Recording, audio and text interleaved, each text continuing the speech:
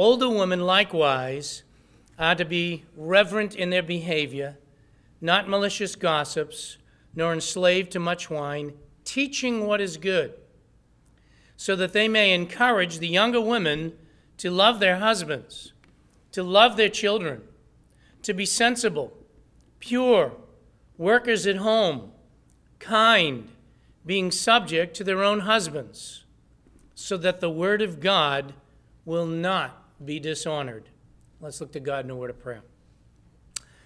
Our Father in God, we're so grateful for being able to gather together, to being able to partake of the Lord's table, being reminded of so great salvation and how we are nothing without you, and how we have been brought together in Christ because of his work and because of your love. We thank you and praise you for your love for us and for your guidance. We do pray and do not take for granted our own father-son retreat, and they're returning today, and others who are on the road on vacation, who are taking some of their children back to school already. We pray for their safety. We thank you that you watch over the details like that, and we pray that people would arrive safe and be able to be back with us. We pray, Father, now and ask that as we have the Word of God, that we would again not take it for granted, that we would look into the perfect law of liberty, that, Father, your Spirit would have his way in our life and would challenge us. Father, even as I preach the Word, Father, we're nothing more than messengers. This is not our word. We are not looking to add or to subtract, but, Father, merely to deliver the message that you have for us, that we might understand it and apply it, and how desperately we need that in all of our lives. So we look to you as we study the Word of God together today with thanksgiving, and in Jesus' name, amen. Please be seated. The title of this morning's message, as you can see from your bulletin, is The Instruction for Young Women. Without Christ, before we get here, go back to Ephesians chapter 4 for one moment, please. Ephesians chapter 4. Without Christ, it is impossible to please God. It is impossible for an unsaved world. It is impossible for an unsaved individual to try to have a right relationship with God apart from Christ. That's what so great salvation that we just celebrated with the Lord's table is all about. If you're here without Christ, you may be looking at the world and seeing what's going on and trying to wonder where it's going and how you can overcome. You cannot do it without Christ. And a couple of reminders that are relevant to our text in Ephesians chapter 4, beginning in verse 1, it says, "Therefore I, the prisoner of the Lord, implore you to walk in a manner worthy of the calling with which you have been called, with all humility and gentleness and patience, showing tolerance for one another in love, being diligent to preserve the unity of the Spirit in the bond of peace." That is the responsibility of every believer.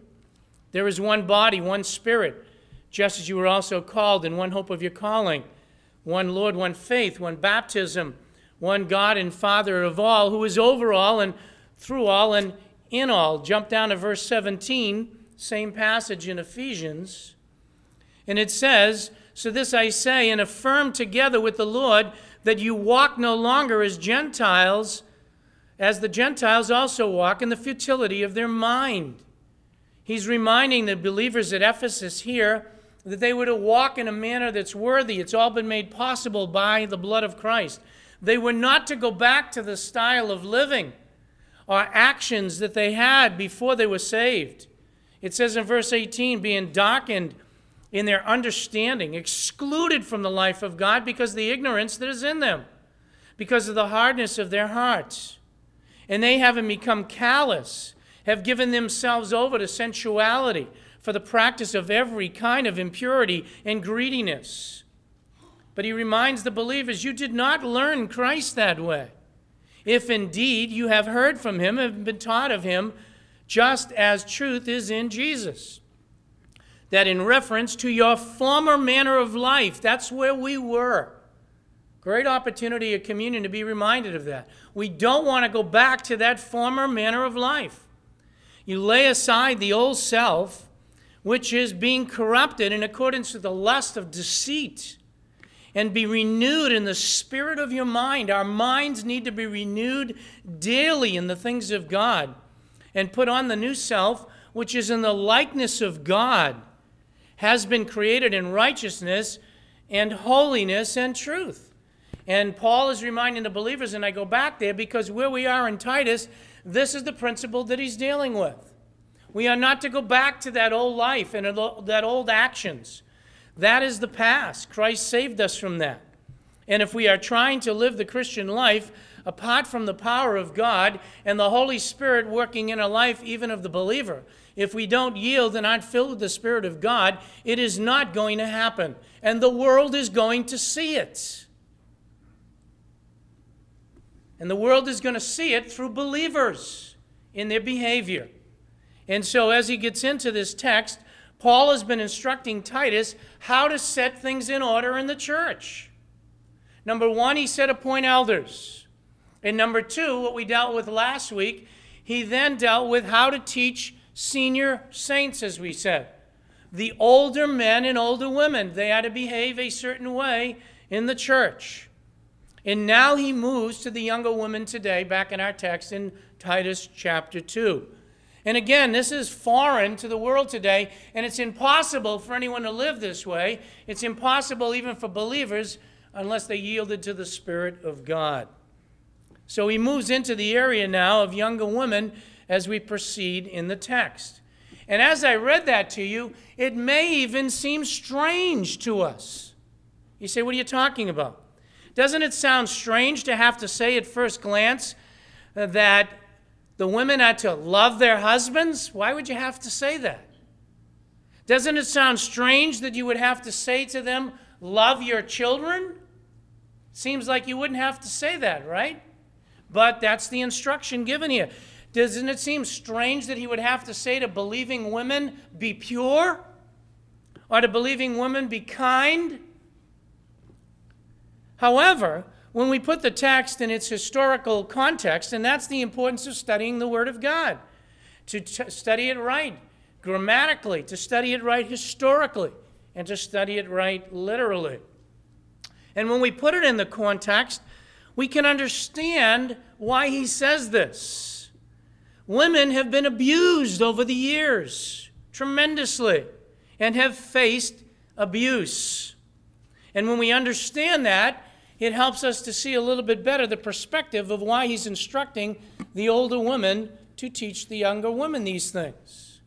Let me just give you some brief historical, and it's going to be very brief background, just to the Greco-Roman and Jewish time at the time of the epistle. Many marriages were arranged. Now, for the most part, that is foreign today, but not totally foreign. But marriages were arranged.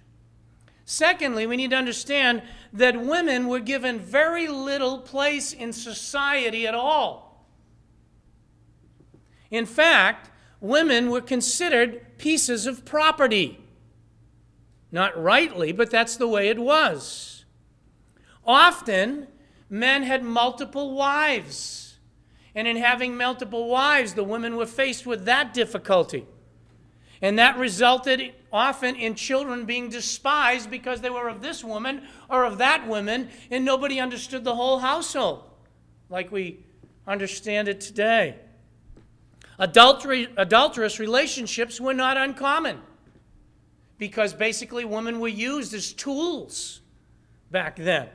And so the women were involved in all kinds of relationships as well. And women were basically bound as a slave to their husband. That was the society in which Paul was writing. And when we look back, even in our own country, the United States of America, we see that throughout the centuries, women have had a lot of struggles, even to have the privilege to vote in this country. Because at one time, they didn't have that privilege. They couldn't even vote. They couldn't even talk. They couldn't even hold a license.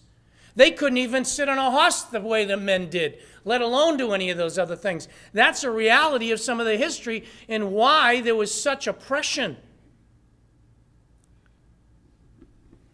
And they needed to be commanded in the early church of getting back into God's perspective and to understand First of all, how women should be treated, and then also how the wives were to be behaving. And there is no excuse, by the way, for any of that abuse whatsoever. When we understand God's word, we should understand of all people as believers today in this century that all were created equal, men and women. We're created equal. Genesis chapter 1, verses 26 to 28. And that is one of the problems right away. We want to get away from that and think that God didn't create us. We just evolved out of the sea or out of animals. That is not so. God created us just the way we are. And he created us male and female. He's the one that decided gender. But he created us all equal. Further, we know from Galatians chapter 3, although this verse is abused, from Galatians chapter 3, verse 28, that we are all one in Christ. There is no slave, there is no master, there is no male, no female. And because of that, unfortunately, the verse has been abused, and today the Church of Jesus Christ is being put aside so that there's no roles that are seen anymore. That is not correct either.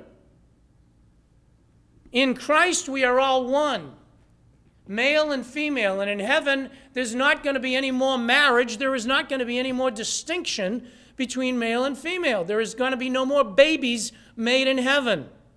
There is no need for that. That is God's perspective. So we have been created equal. Yet at the same time, it is that God, turn with me to one text outside of here. Go with me to 1 Corinthians chapter 11, very briefly. 1 Corinthians chapter 11. I want you to see it.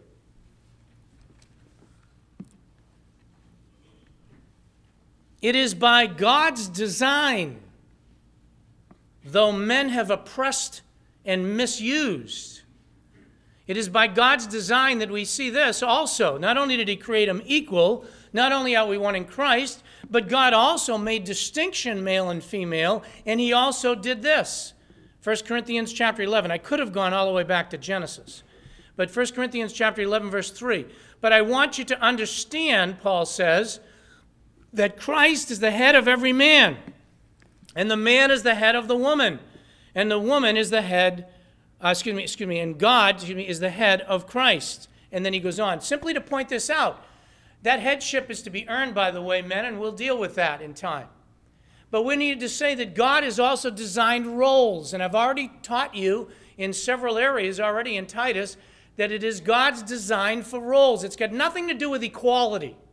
It's got nothing to do with a pay scale.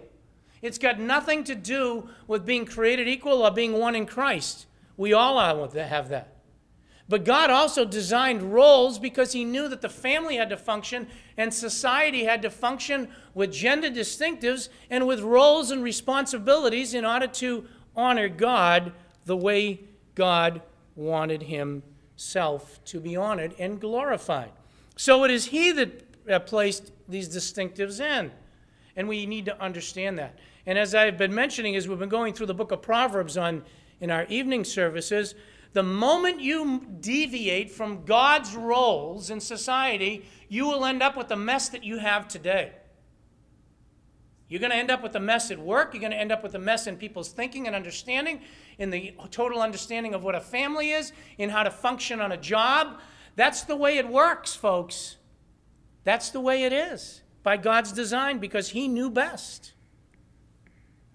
Now, as we come to this passage and understand that that's some of the context that they came out of, since women were abused, and they are today and should not be. There is never room for abusing a woman physically or psychologically. Men, and you need to hear that. There is no room for that. But at the same time, there are distinctions that have been made by God's design. And I believe this text ought to be used to build up and to encourage young women.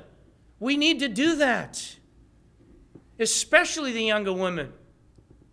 Those who are trying to function by God's standards according to what God has designed often are made to feel that they are the ones that are a problem.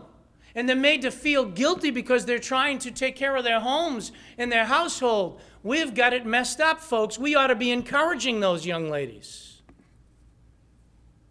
Those who have made the family their priority are the ones that God will praise, is the one that God has designed as he put this out here. And our society is working totally against that. There is a place for getting equal pay. There is a place for equality because we've been created that way. But that does not mean you move or deviate from God's distinctions. People who are homemakers ought not to be looked down upon, but they are by our society. One of the situations, as you well know, and the only reason I'm going to mention it, it was always out there public. Once you put stuff out there public, guys, you can't take it back, ever. Ever. And you have disclosed yourself in front of the world. And as you know, when one of the president runs for the presidency, that was the comment that was made about a former wife of a president, that she was nothing more than a homemaker. She didn't really have a real job. Really. That shows what you know about homemaking. 24/7 in the job that's involved. So we shouldn't be looking down on that, but we should be encouraging those to fulfill God's promises. And so as we come to this text now and deal with this, we deal with the younger women. Some general observations as we get into verses 4 and 5. For those who get the benefit that were not here last week. What do you mean younger women? Well, we learned as we talked about the older women last week that though it doesn't give a specific age in the text as we compare with other scripture, we're probably dealing with those who are under 60. So if you're 59, you can feel young today. Okay? Ladies, we want to encourage you with that, all the way down to the nursery. Okay? So if you're not 60, you're young. All right? Go home and tell your husbands that and everybody else. I'm a young lady. All right, so that's the cutoff that was there. It's about 60 years of age. Now, from the context, you can tell that they were either married. Why? Because, whether you realize it or not, marriage is the norm for society. Singleness is not. That's an exception. It is marriage that is the norm. And you can see as he's talking about husbands and children, he's really in the context either addressing people, young ladies who are married, or they're expecting to be married because they will have to know how to treat their husbands and children. And you notice what he says. Very important here. The primary responsibility, now I touched upon this last week. Who is the primary ones responsible for teaching the young ladies? Answer that for me. The older women. Let me encourage you ladies in this church, all of you ladies, anyone that's 60 or older, what are you doing to encourage the younger ladies? It is your responsibility. It doesn't end.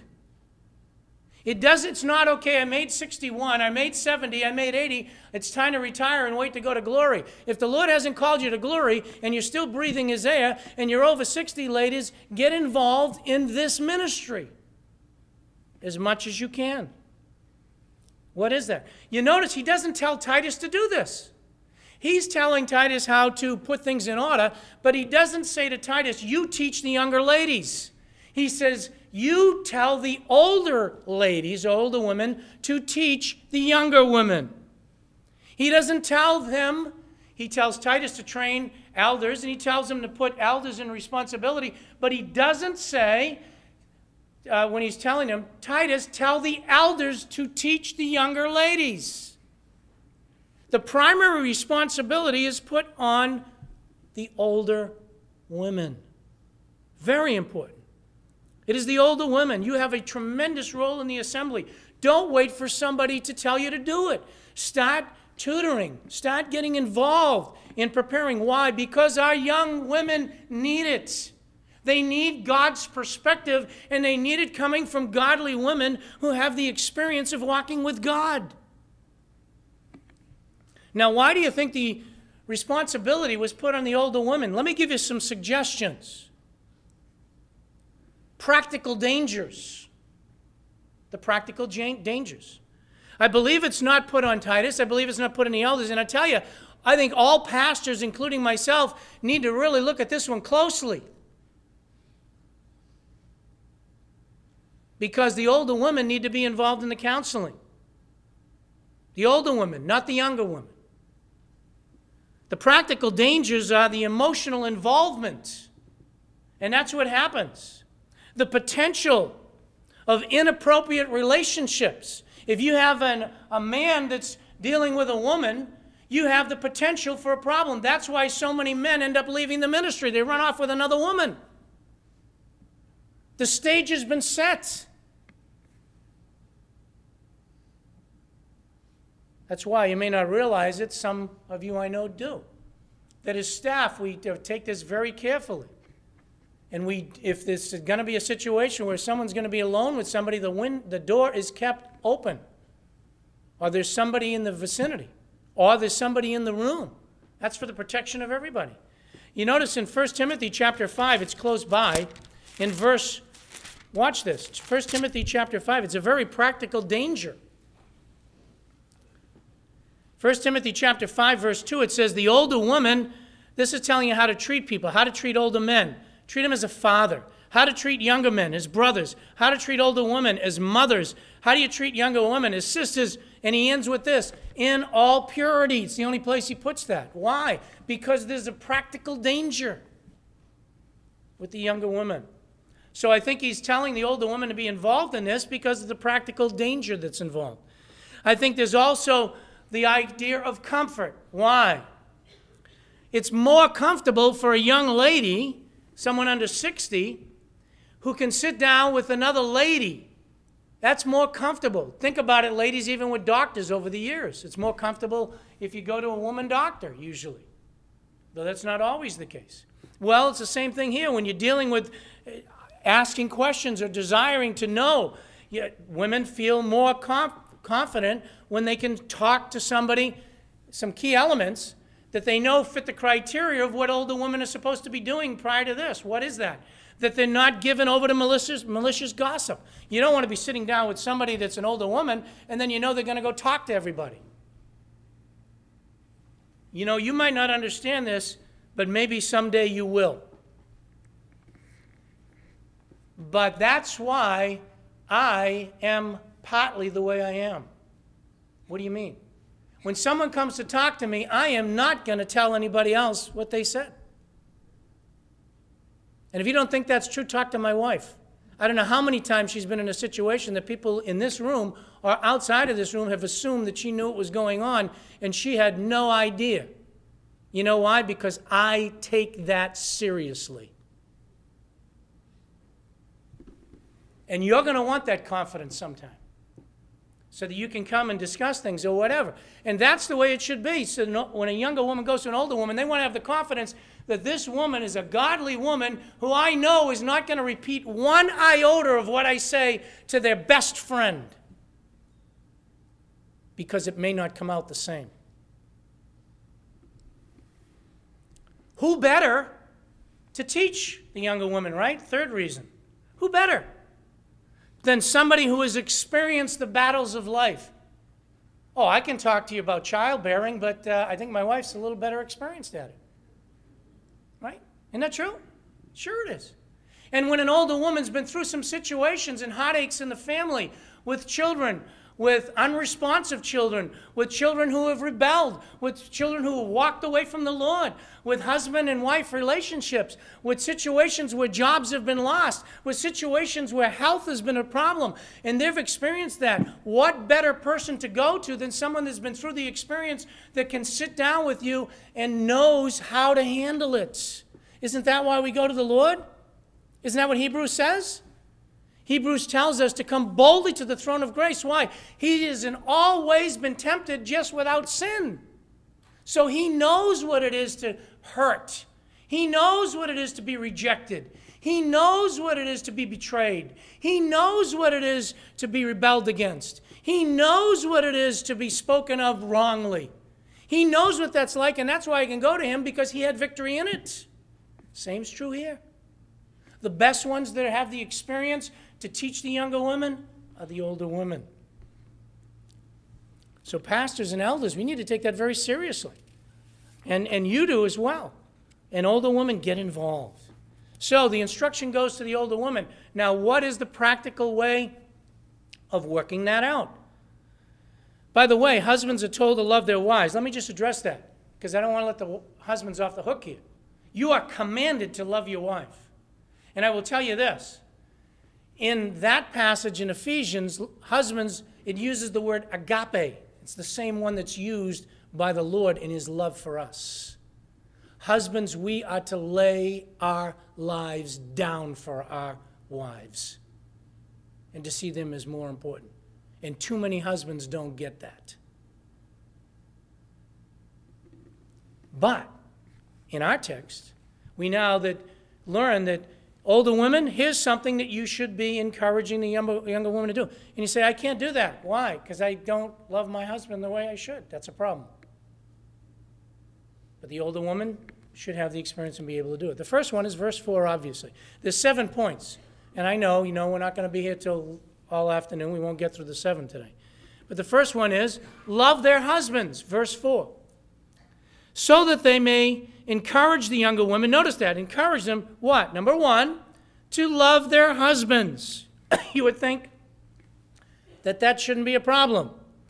You ought to love your husband even if you are not necessarily, attracted to him.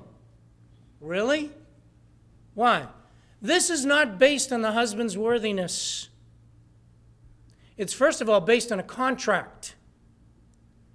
And too often this is flippantly taken care of. Listen, we're living in the United States of America, and you can get a divorce just like that. Just like that. And husbands, if you're pursuing it, wives, you're pursuing it, you're not pursuing what God wants. You ought to love your husbands. What if they're unsaved? Love them. What if they're unsympathetic? Love them. This is the noun form of the situation that comes from phileo. And it is the idea of a friendship, a strong, deep friendship. And even if they're uncaring, even if they're unlovable, young women need to be told that they are to love their husbands. Why? Because it's based upon obedience to Christ. If you belong to Christ, that's why you're charged to do this. The world's not going to do that, but you are. Why? Because God is calling you to do it. What if you got a situation, let's be honest, what if you got a situation that even if they've been married for a while, they reach the point and say, I'm not so sure I love my husband anymore. Then what? Love them. You say, I can't, but I don't love them. Then love them. You're not making sense, Pastor Dan. It's not, I didn't write this. It says, teach them to love their husbands. You must train yourself to love your husband. That's tough. Oh, yeah, it is. Isn't it interesting? Have you ever done this? I don't know how that woman could ever live with that man. And you're all looking at me, so you're saying, that's right, I pity Linda. Okay? Do you know how many people might be saying that about your husband? You might not think so because of your close friends. Or they might not be saying that about your husband. They might be saying it about you. Interesting. We ought to train ourselves to love them. Remember, the husbands are commanded to love the wives. How do you do that? How do you love your husband if you don't really love him and if things have changed? Well, let me give you some practical suggestions that come from Scripture. Number 1, by doing things for him. How about those verses on the side? We quote those verses and we have them for everybody else, but we don't like them when it comes to us. Don't do things out of selfish ambitions. Do things for him. That's part of training yourself. What else does the Scripture say? I'm sure most of you are familiar with 1 Peter chapter 3. And there's other cases in Romans with Sarah. What is that? Win them by your behavior. Too many women today are so concerned about the outward and what it looks like. And I'm not saying you neglect that at all. I'm not saying you don't have some fashion ladies. And that's not what it means when it's talking about that in Ephesians at all. But that's not it. Just don't win them by the outward behavior. Win them by the inward behavior and your love for Christ. Let them see you loving them because you love Christ. They may even rebel against that. That's okay. Because God will deal with their heart. God will deal with their heart. by putting their interests first, as long as it's not contrary to Scripture. Never go contrary to Scripture. One writer put it this way: if you love your husband in practical ways, you will learn to love him emotionally, even if you don't now. When you start loving him in practical ways, you will begin to love him emotionally the way God wants you to. But that's a responsibility. Can you imagine living in those days and in that situation where you were nothing but a slave, you had no rights and so forth, you were abused and pushed aside? And Paul's coming out and says, look, in the island of Crete, those people profess to know Christ. Tell the older women to start training them to have the younger women love their husbands like a friend. Love their husbands in an intimate way, that way, so they grow closer in that relationship. Are you kidding? How are they going to do that? In practical ways. In practical ways. I'll deal with one more this morning. Love their children. Again, doesn't that seem strange? Verse 4. Whether they're born or adopted doesn't matter. What younger women need to be told is to love your children. Sounds like it's kind of odd because you would think natural affection will tell you that. But it was not uncommon to have favoritism. It was not uncommon. You see that right in Genesis, by the way, right away, where you see one child's loved by one parent, the other child's loved by the other, and you get favoritism that's going on. You have other situations where they were despising some of their children because they came from other women. You have others that were despising their children because they had physical handicaps. There was attributes about them they didn't like, or the intelligence level, that some were better than others, and the personality. Listen, this is not based on the personality of your child. It's not based upon any physical conditions that your child might have. It's not how smart they are or anything else. Rather, it's a command of God, and that is, young women, you need to love your children. How are you to love them? Let me tell you this. The first way you should love them is by training them in the things of God. Go with me to two quick passages. 1 Timothy chapter 2. Do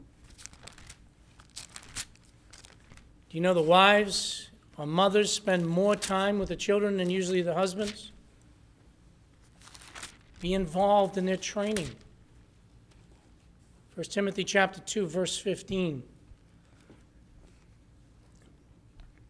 But women will be preserved through the bearing of children if they continue in faith and love and sanctity with self-restraint. What is that talking about? Are you going to get saved by having children? No. You'll be preserved. The whole context deals with the concept of the desire. A woman's desire is going to be, and you see that in our society today. Genesis is right there. The desire of women is to take the role of the men away and to take that lead.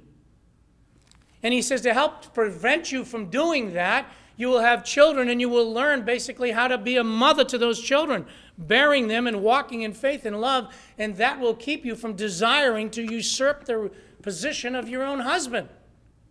That's the context of what that's dealing with. In 2 Timothy chapter 1, just turn there for a second. 2 Timothy chapter 1, verse 5. What an encouragement this is.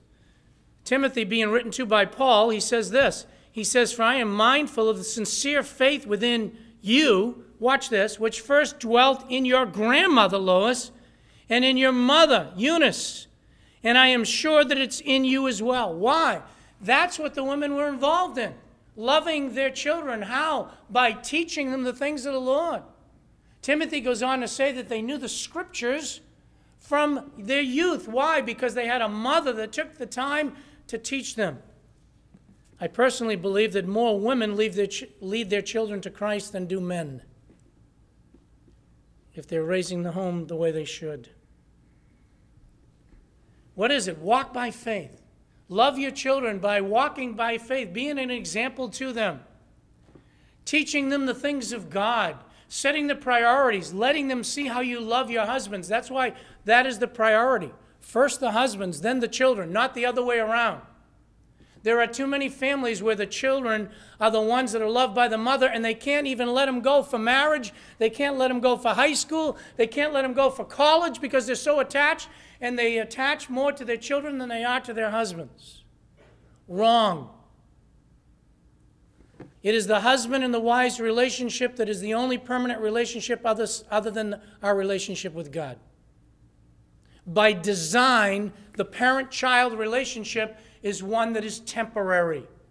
Genesis says that they will grow up and leave their father and mother. And that is why you got married, to leave your parents. Then why won't you let your children go? That's God's design. You see? So we need to be involved. Older women, you need to be involved.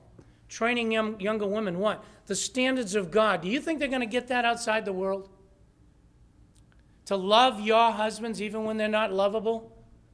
To learn how to love them. Why? Because you're obeying Christ. To learn to love your husbands first, then secondly, to love your children. How? By loving your children, again, you want to develop them in the way that God would have them to go.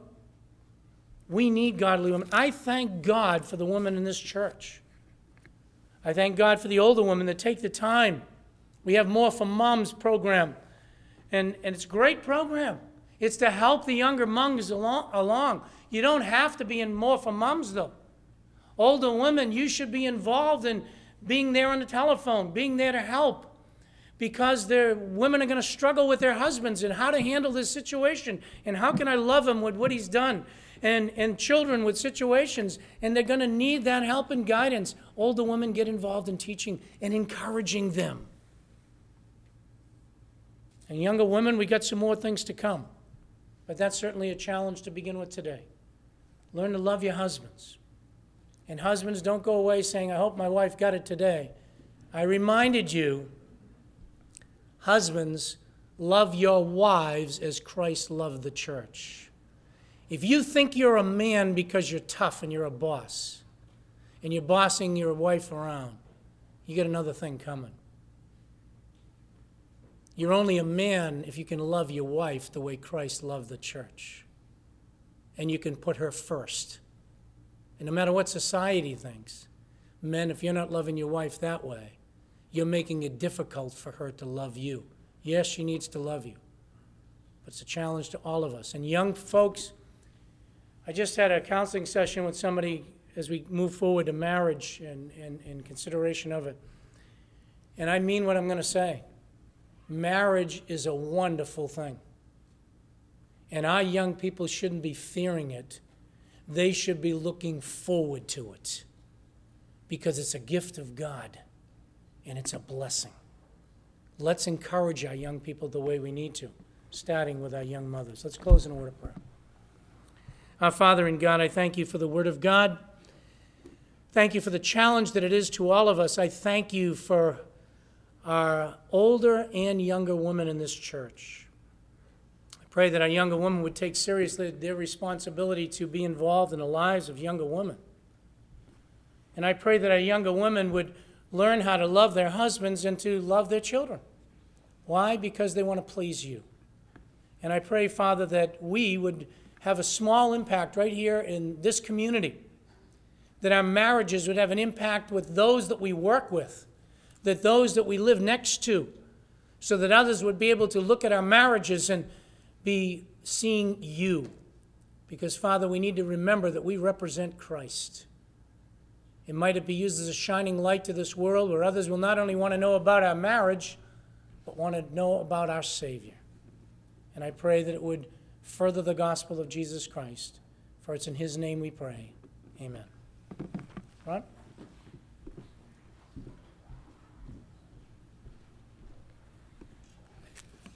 If you'll turn with me to number 184 in your songbooks, 184, please stay seated, because as the men come forward, we'll take a time of the Fellowship Fund offering. And if you're prepared, as we're reminded that the fellowship offering is used for our members and that have work situations or whatever it might be, that the need is met. And one last thing is when you depart this morning, please take the time to sign the bulletin board for next week's luncheon service. So as we sing this song, Speak, O Lord, we're going to sing the second verse as we're reminded about that all of us to be obedient to the Lord. So let me pray and then we'll sing this song. Father, thank you for the opportunity that you give to us to continue in our worship to you. We're thankful for this special offering that's taken, that